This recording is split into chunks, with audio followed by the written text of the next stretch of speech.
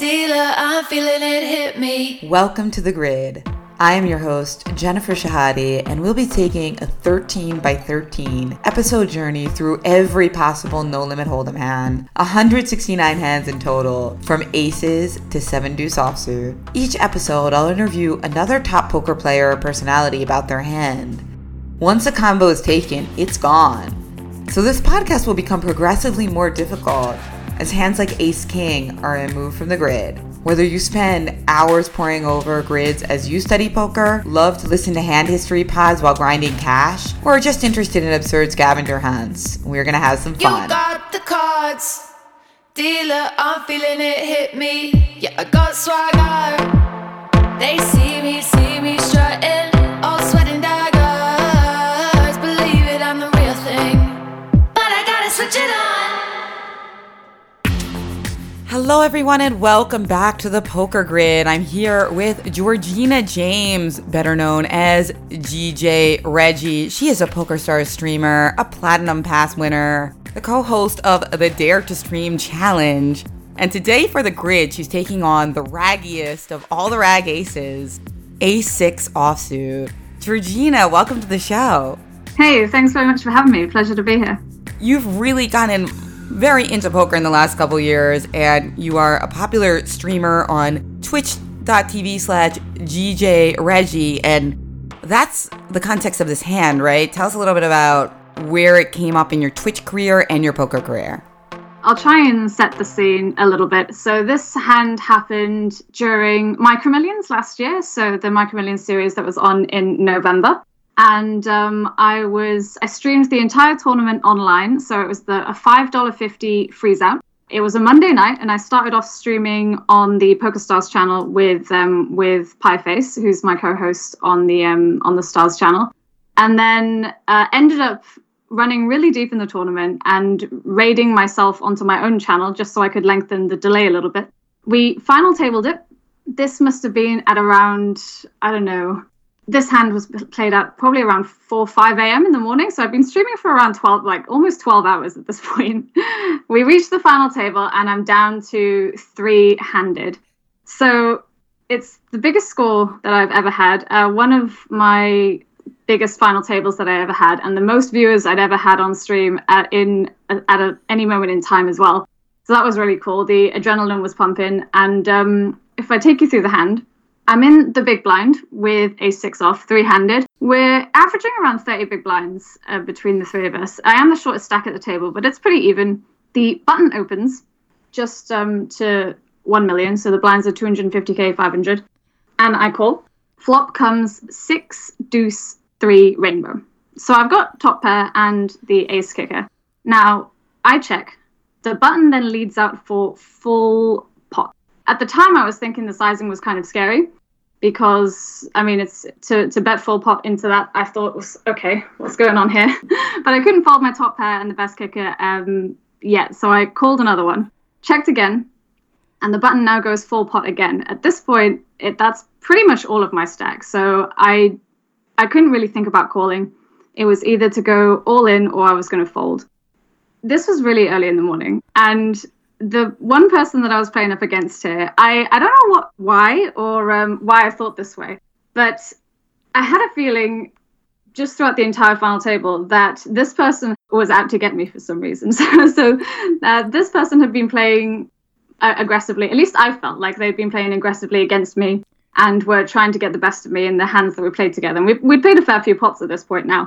And I had top pair, because the turn came another 3, sorry. The turn was another 3. So it was 6-deuce-3-3 on the board. And I don't know, I couldn't let go of my hand. In hindsight, I feel like I should have. But I ended up going all in and I got called. The river was a 4 and they had a pair of 7s. So they ended up beating me in that hand. But I did cash out. It was my biggest score that I've ever had on stream. And just ever in lifetime. We had almost 1,000 people watching for pretty much the duration of the tournament, which was really insane. It was kind of gutting because I felt like I had a chance to win. I felt like I was in a really good spot to do that. But I don't know, I couldn't get away from the hand for some reason. And I think I learned a lot from that final table, though. So it was a really good experience for sure. When you stream, there's so many people watching you, and I feel like you want to win for the stream and for them as much as for yourself, and you kind of know that they're watching, and you feel like you let them down somehow by not by not winning or playing the best that you have. So I think in the moment I was just kind of a little bit let down because I feel like I could have done better. I'm also very self-critical in general, so when I lose, I tend to blame myself regardless of whether there was really anything I could have done better in the hand. Sometimes, you just get complete coolers in poker, right? And there's no way you could have played the hand any better sometimes. And, you would have still lost. So, but situations like that, I'm quite bad from a mindset point of view that I always blame myself, even though no one would have done differently kind of thing, even though that was still the best way to play the hand. It was just a very unfortunate set of circumstances. It was the fact that they bet full pot twice that I don't know if it just screamed to me that they either had something which was a lot better than what I had or potentially complete air at the same time. I always tend to think the worst. So in my mind I was like, they probably have me beat, but at the same time I don't know if I can fold. And because the thing is, because I felt like they've been playing aggressively against me the whole time, in my mind, I was like, maybe they just have a much better ace-x and they're trying to get me out of this pot because, I called from the big blind. It was a min-raise pre, so I could have... All those low cards suit my range so much better than theirs in that sense. But in hindsight, I think I could have folded, but I also don't feel like I should beat myself up too much for going all in on that as well. Yeah, absolutely. I mean, that seems like a really tough spot, no doubt. And I find it really interesting, though. You've been playing poker for a couple of years, seriously, right? And you say that you get upset at yourself if you feel like you made a mistake. Is that something that you feel like's getting worse now that you're becoming more popular as a streamer? Or is it actually alleviated because you get into these situations all the time? I've just been a super self-critical person, not just in poker, just in general, I think. It's... I don't know if it's really getting alleviated, but I definitely don't dwell on it too much. It's like I'll be really self-critical in the moment, but then the next day I just kind of move on and make sure I learn from it. So yeah, it has its ups and downs, that's for sure.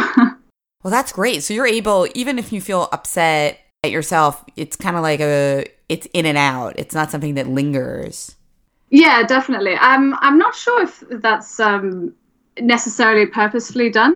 I just don't have a very good memory, basically. So when things like this happen, or when I get a bad beat, or even just talking about this hand, I've actually got it up in front of me just to make sure I remember all the details kind of correctly. If I ever get bad beat in a tournament, a lot of people sometimes, that sticks with them, or they end up sort of maybe tilting for a little while. I very rarely remember what happens in a hand that I've played, even if it's about 10, 20 minutes ago. So it's kind of hard for stuff like that to linger. It'll hurt in the moment. In a week's time, I'll have forgotten how the hand played out. And then, which has its, cons as well, because then you don't necessarily learn from the mistakes that you make if you don't remember what happened in the first place. So yeah, it has its pros and its cons for sure. It's interesting because, you're streaming this to 1,000 people. You're probably having an absolute ball, like pumped up with adrenaline. And is there part of you that just doesn't want to get eliminated from the tournament because the fun is going to stop, right? It's like pricking a bubble. Oh, yeah, absolutely. The stream was really insane. It's easily the biggest viewership I've ever had. The deepest one I had. I was tired because it was sort of 4 or 5 a.m. and I've been streaming for 12 hours. I was really nervous because it meant a lot to me. It was a lot of money, and just to have such a buzz on the stream, you definitely don't want it to end.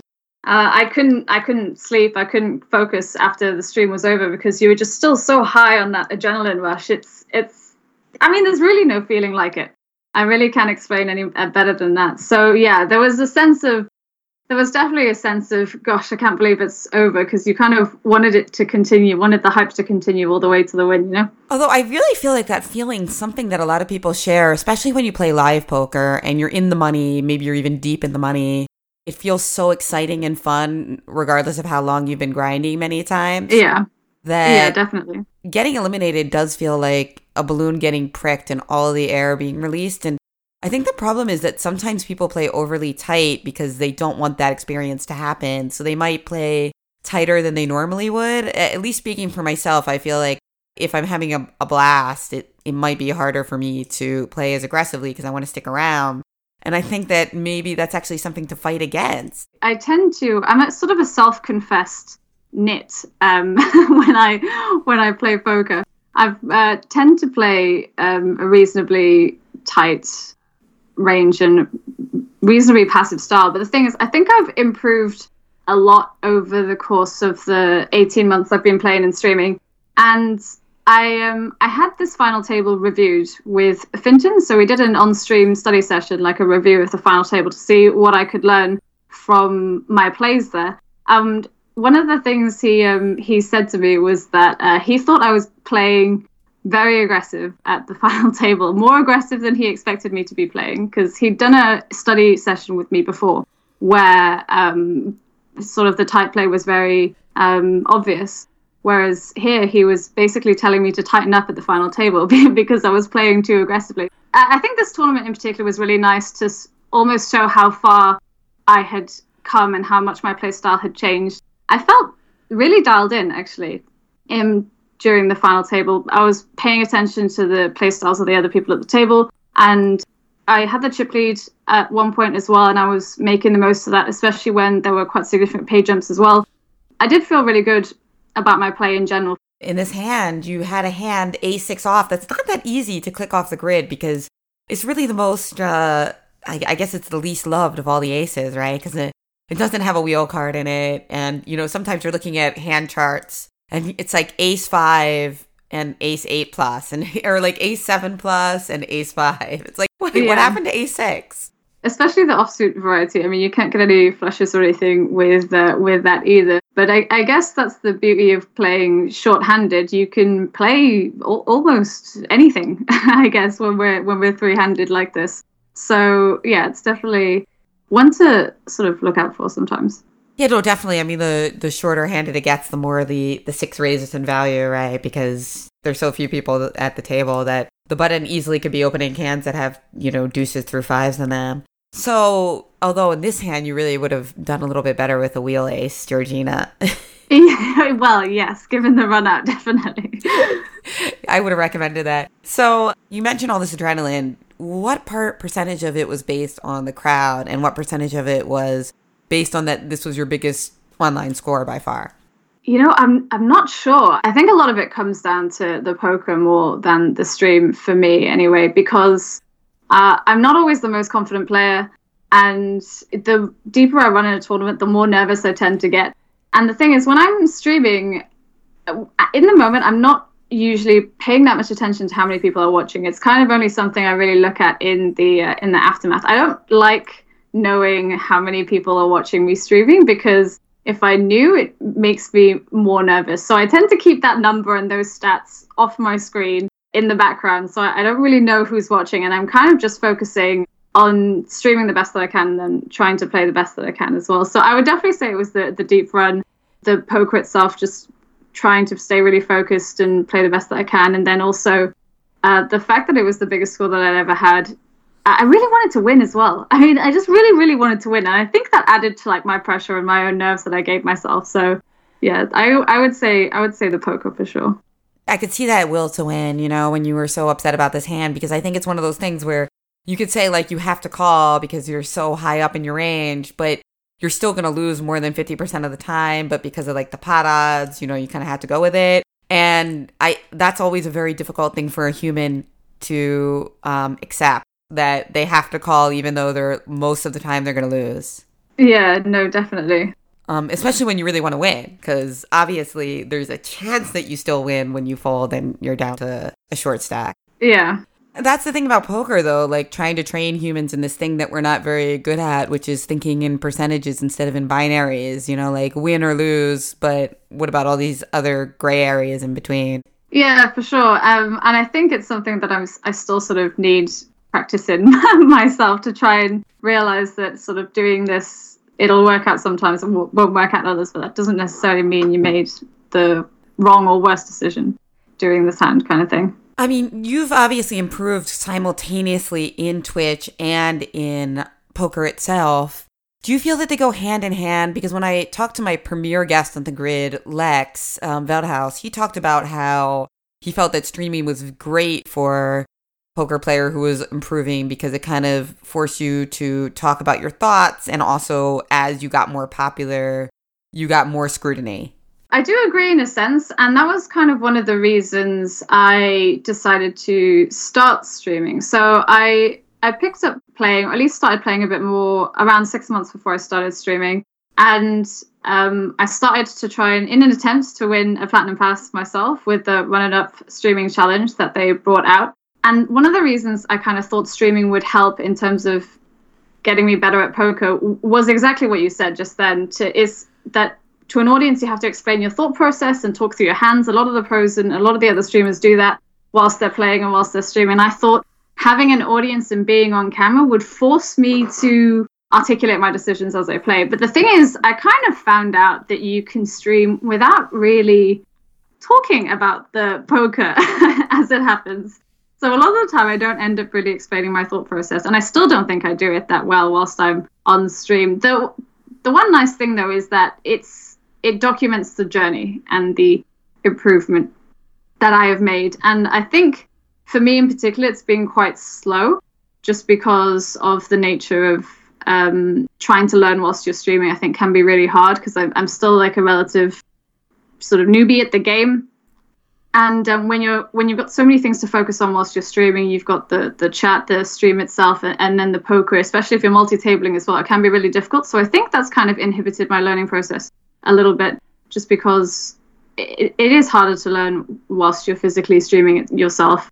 And I didn't start out as a professional poker player, but then it's really cool to see the journey that I've come on, and the fact that it's all been documented and just shown to a large audience. It's really cool. Well, yeah, but it's a harder skill, so I think like it's natural that you're gonna have a different learning curve because you're not only playing great poker, you're also interacting with an audience and putting on a performance. So I think like to rise, you have to like improve everything at once, like almost like somebody's trying to become both a runner and a weightlifter. They can't just like only focus on one, right? Yeah, exactly. I think it's really impressive. You didn't get a Platinum Pass for the competition, but ironically, it did lead you to a Platinum Pass for 2020 at the PokerStars Players Championships in Barcelona. So that's going to be a $25K tournament approximately in US dollars, a $30K package. What does that feel like to win that? I mean, are you kind of already thinking about that in terms of your study plans? It's really completely surreal. This whole experience with Twitch and poker has been incredibly surreal. To think that in 18 months, essentially, I'd start streaming, then I'd go from a relative newcomer to both poker and Twitch to then now working with PokerStars and then earning myself a Platinum Pass has been incredible. Honestly, sometimes I don't really know what to say about it because it's still kind of not quite sunk in fully yet, but yeah, I'm really excited. I'm really looking forward to it. $25,000 buy-in is unbelievable because I don't really play live much for a start, so that's going to be one of my plans for this year, is to play a bit more live, get a bit more experience playing live poker, and just getting used to being at the table and holding the cards, playing with the chips and all that. You want to at least feel comfortable at the tables when you're playing something that's such a huge amount of money, and in such a special tournament as well. And then in terms of coaching and study, that's definitely on the plan as well. I might try and get some coaching. I don't really have any formal plans yet, but I think getting a coach and doing some sessions would be really useful for me as well. The biggest buy-in I've ever played live is £230, so it's quite the difference. So it's going to be literally 100x your previous biggest buy-in. That's insane.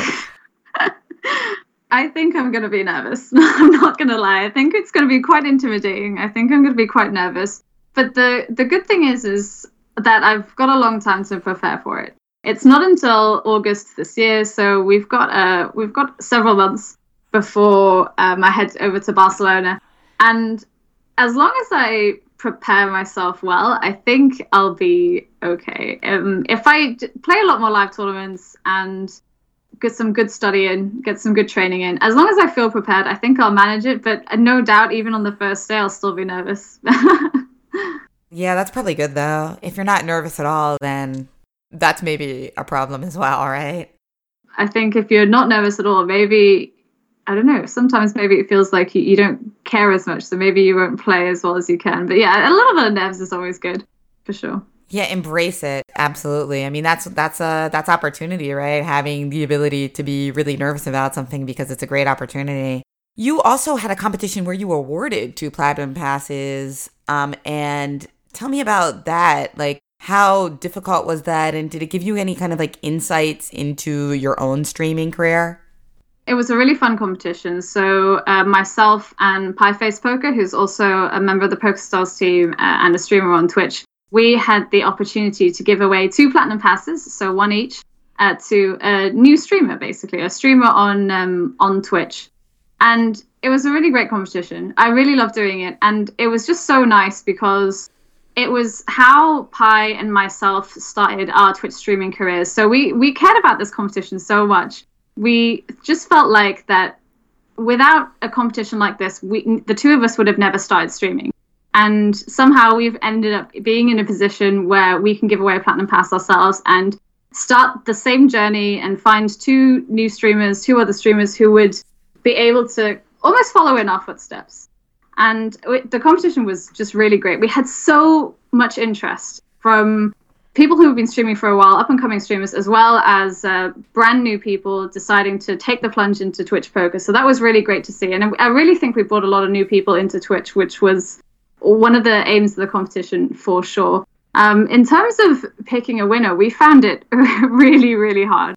We sifted through a lot of footage of Twitch from all the streamers.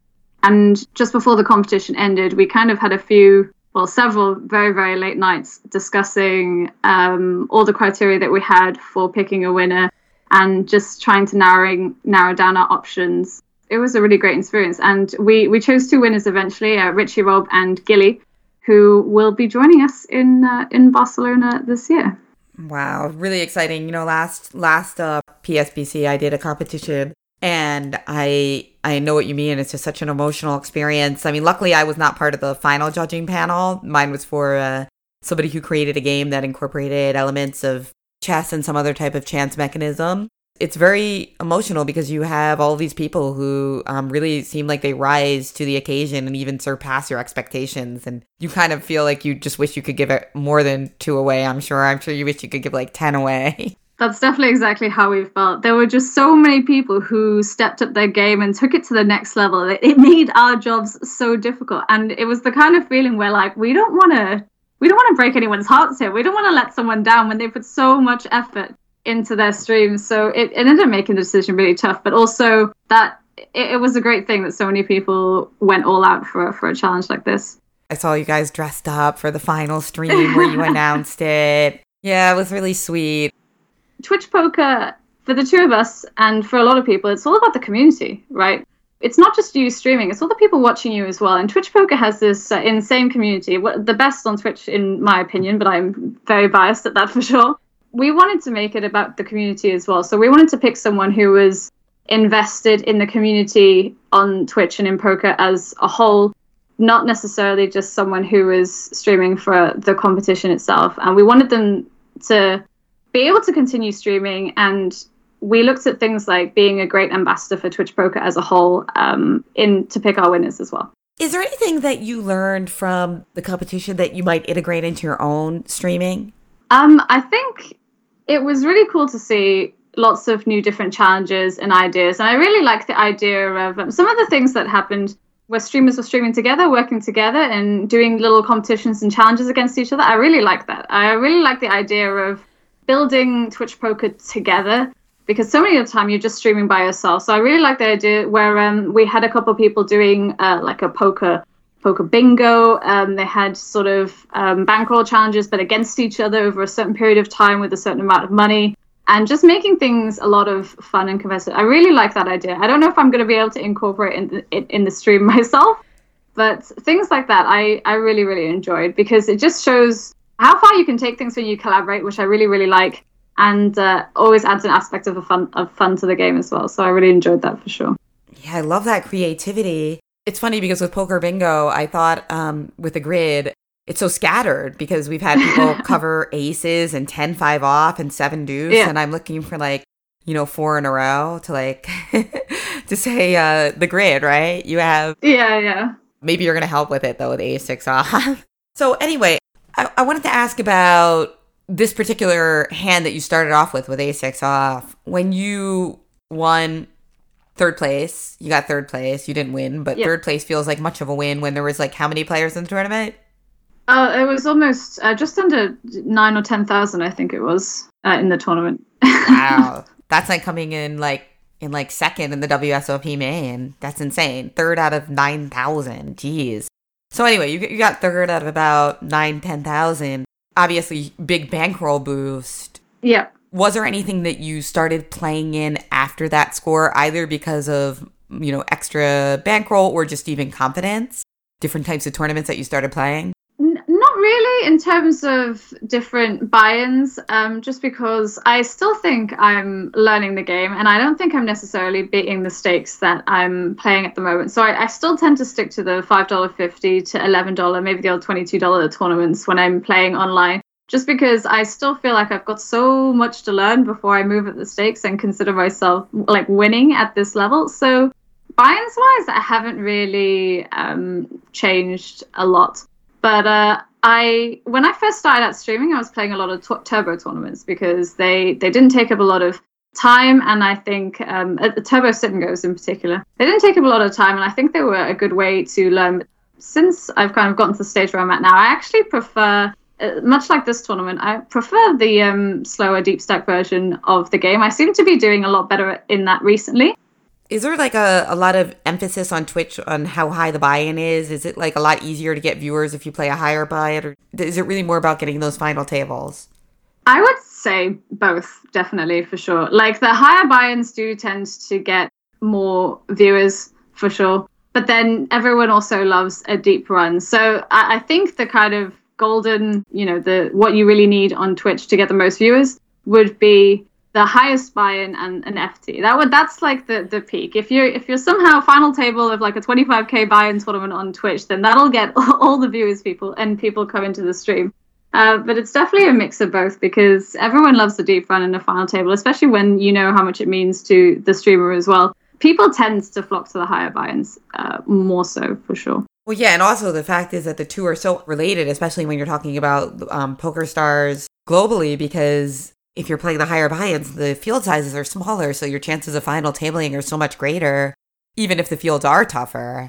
That's the thing. I play on Poker Stars PA now because I live in Philadelphia, and I just make a final table not because I'm the best. I mean, I'm great, but seriously though, it's really easy to make a final table when every tournament you're playing it has a couple hundred people plus there's re-entry, right? Don't get me wrong, Poker Stars PA is doing really well. It's exceeding expectations, but still, the field sizes tend to be so much smaller, so it's really fun for getting better at the game because you're finding yourselves in these final table spots or final table bubble spots so often. So I really recommend people finding ways to occasionally get into those smaller field sizes. Yeah, no, definitely. That makes a lot of sense.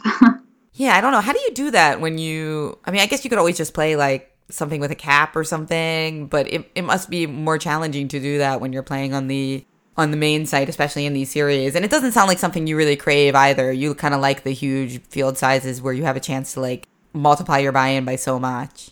I think for when things like the series are, and it's definitely really enticing. And I love the MTT format. I love the massive fields. But at the same time, I do think you're right. I think you've got a lot more chances of improving and kind of running deep in the smaller field sizes. And I do sometimes play things like sit and goes. So there's $4.50 180-man sit and goes, which are quite good. And then if you play the tournaments that kind of aren't the massive field, but they'll still have 1,000 people in them, but it's not 3, 4, 5,000 people. Sometimes it can be sort of 500 to 1,000. They can help a lot as well, and you learn a lot if you run deeper in that too. You're really good at getting GJReggie on all the different venues, Instagram, Twitch, Twitter. Nobody took your prized handle. But I like how it's like both Georgina, James, and also good job. Yeah, for sure. I didn't actually notice, or it didn't really click that GJ also could mean good job in a sort of game and poker perspective. It wasn't until I think this was really early on. I raided the OP Poker channel, and James called me Good Job Reggie, and I thought, wait a minute, what? It wasn't something that I'd noticed before. Yeah, it's a happy coincidence. Oh, by the way, a lot of people who are listening to The Grid might not know some of these terms like rating. So can you explain to us what that means? Oh, yeah, sure. So on Twitch, when you stream, so you're streaming to an audience, and it doesn't matter how many people there are, but at the end of the stream, you kind of press stop streaming. And then instead of just going immediately offline and leaving your viewers in sort of a limbo with just like black screen on your channel, you can send them to someone else. So you can kind of say, hey everyone, I'm done streaming, but you know what, so and so over here, they're still playing poker and I really like them, I really like their channel, so I'm going to show you their content, and if you like it, and you can stick around and maybe check out them in their stream as well. So raiding is basically sending your viewers at the end of your stream over to someone else's channel, and then they can go watch them instead whilst you're offline. I'm fascinated by this, as so many of the streamers that I know, whenever I go to their channel, they're either streaming or hosting someone. Is that something that can be automated so that if like you're sleeping, you can constantly be hosting someone, or do you really kind of have to actively do it? No, you can set it up automatically. So there's an auto host feature on Twitch. And you basically add like a list of people. You can just add as many people as you want. And if you're offline, it'll host someone essentially randomly from that list who happens to be online. So you can have someone sort of on your channel at all times to make sure that, the content keeps flowing. And it's just a nice way to keep the community and build the community together as well when you're friends with other streamers and you get to showcase other people's channels that you really enjoy too. Automatically randomized. So is there a version where you get to pick your friends in order of how much you like them, or is that just going to get too political, so that's why they do it randomly? Well, I think there is a ranking system to it as well. So you can list them from top to bottom and it'll sort of go through one by one. I'm pretty sure that's possible. But the thing is, even if you did rank your friends based on how much you like them, I don't think they're ever going to know, because that list is just for your eyes only. No, I don't think anyone else has access to be able to see that. So you should be okay. Oh, what's your rankings? No, I'm just kidding. I'm not gonna ask you that. That's on the list of prohibited questions on my list. But seriously, it is really a fascinating subculture within a subculture, Twitch. I love to hear more about these things, as I find it so interesting that there's these two competing hierarchies and cultures of poker, which is already very hierarchical because people are interested in what stakes you're playing, what bankroll you are, how much money you've won. And then this other one where it's like how many viewers you have and how many subs you have, and they collide. And I know you love the community and it seems like a great community. Is that ever awkward that it's like so numerical? Like when you're rating people, do people usually rate people of like a similar size audience, or do you kind of try to do both? Like you get helped by somebody bigger than you and then you help somebody smaller than you? It's really interesting. I do love Twitch and the community, and the dynamic can be very interesting just because even with things like raiding, like you said, if a bigger streamer raids you, then you raid someone smaller, etc. Because the nature of Twitch, and I guess of poker as well, is it is a competitive environment. Because you want viewers to watch you, and if they're watching you, they're not watching anyone else, or that's the theory. So when you finish streaming and you end up raiding someone else, you're essentially, I don't know, sending your viewers to someone who they might prefer to watch over you in future, which then drops your viewers. So it's a really odd dynamic, but I also think it's really great that even though that competitive dynamic does exist, that everyone is still so supportive of each other. I do tend to try and raid people who are like a smaller streamer than myself, because you have no idea how much of a boost and how much it makes someone's day when you send them a raid. Like I remember when I was sort of streaming to 10 viewers myself, and someone sends you 50 viewers and you're like, oh my God, this is the best day ever. You just see the reaction that they have. It's just absolutely priceless. And the thing is, with the Dare to Stream competition that we had, there's now so many new streamers who are still just starting out. So I've got a lot of options there, which is really great. But yeah, the whole dynamic of both supporting each other and competing against each other on Twitch, I think, is really great. And somehow it works really well together, both, you know, being competitive and cooperative in that sense with like things like viewers. I think that's fascinating because, you know, that's really a metaphor for life as well, as you can support people in ways in which they might, you know, take a client from you, or they might, you know, end up getting an opportunity that you would have gotten. But overall, having a philosophy of abundance, that if you make those connections and you build the community, it's going to end up coming back to you, because people then see you as a useful, wonderful person who's introducing them to new things. You got to look at it that way, not only in Twitch, but also in life. So it feels like this Twitch community is finding out this lesson in a really like hyper turbo way, which is super cool. I think it's really great too. Because for me, it took me like years and years to learn that lesson. And I'm like, wow, like these like 22-year-old Twitch streamers, like just like learn it in 3 weeks, because that's how you But that's the direction, right? We got to learn these lessons even faster. You know, I still didn't get a chance to talk about your blog because it's actually a very confessional style. You wrote a few letters to yourself about your life and the things that have been happening to you. One of them starts with, you broke up with your boyfriend of almost 5 years. You signed a contract to work for PokerStars. And this was just kind of a message to yourself about all of these major changes that have been happening to you in the last year. Can you tell me a little bit about your writing, and does this confessional style also come up in your Twitch channel? So it's really funny you mentioned this, because I decided to sort of blog because of the fact that so much that had happened last year, and it wasn't something I really done before, and I thought it'd be another outlet for content creation. The only thing is that I'd mentioned it on stream before, but not really that much. And it took me a really long time to finish writing these blogs, because I was kind of nervous about putting something like that out there, because it did feel a bit like a confessional. It's something I hadn't really talked about in a huge amount of detail before. I really like the style. It's very detailed. For instance, one excerpt from it is, you got stuck into the job, and later that morning you printed off your PokerStars contract, took a coffee break to read it over, signed, scanned, and sent it back to PokerStars. I can't remember if you told anyone this at the time. I just know at some point you were thinking how silly it was that the day you signed your contract, something you were so excited for and really looking forward to, you also could have been found crying in a bathroom cubicle at work. I love the detail, because these are the types of things that can really bring somebody into this present moment where, you know, you realize a dream, but your personal life is colliding with that, and you're also sad at the same time. I think it's like great that you sort of noticed the detail in that, but I wrote it that way just because those few days in my mind are just so incredibly vivid as well. And I guess I wanted to try and get that across, the fact that I really remember it like that, if that makes sense.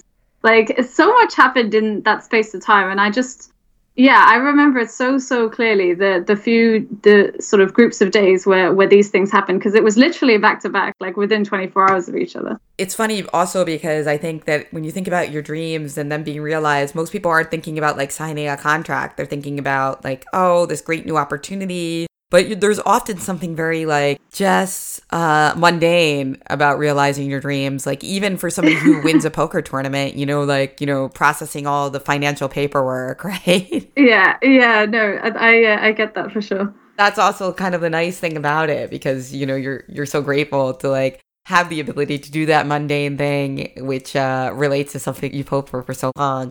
Do you have any like final tips for people who are on the fence about maybe starting a Twitch stream, whether it's poker or even some other activity?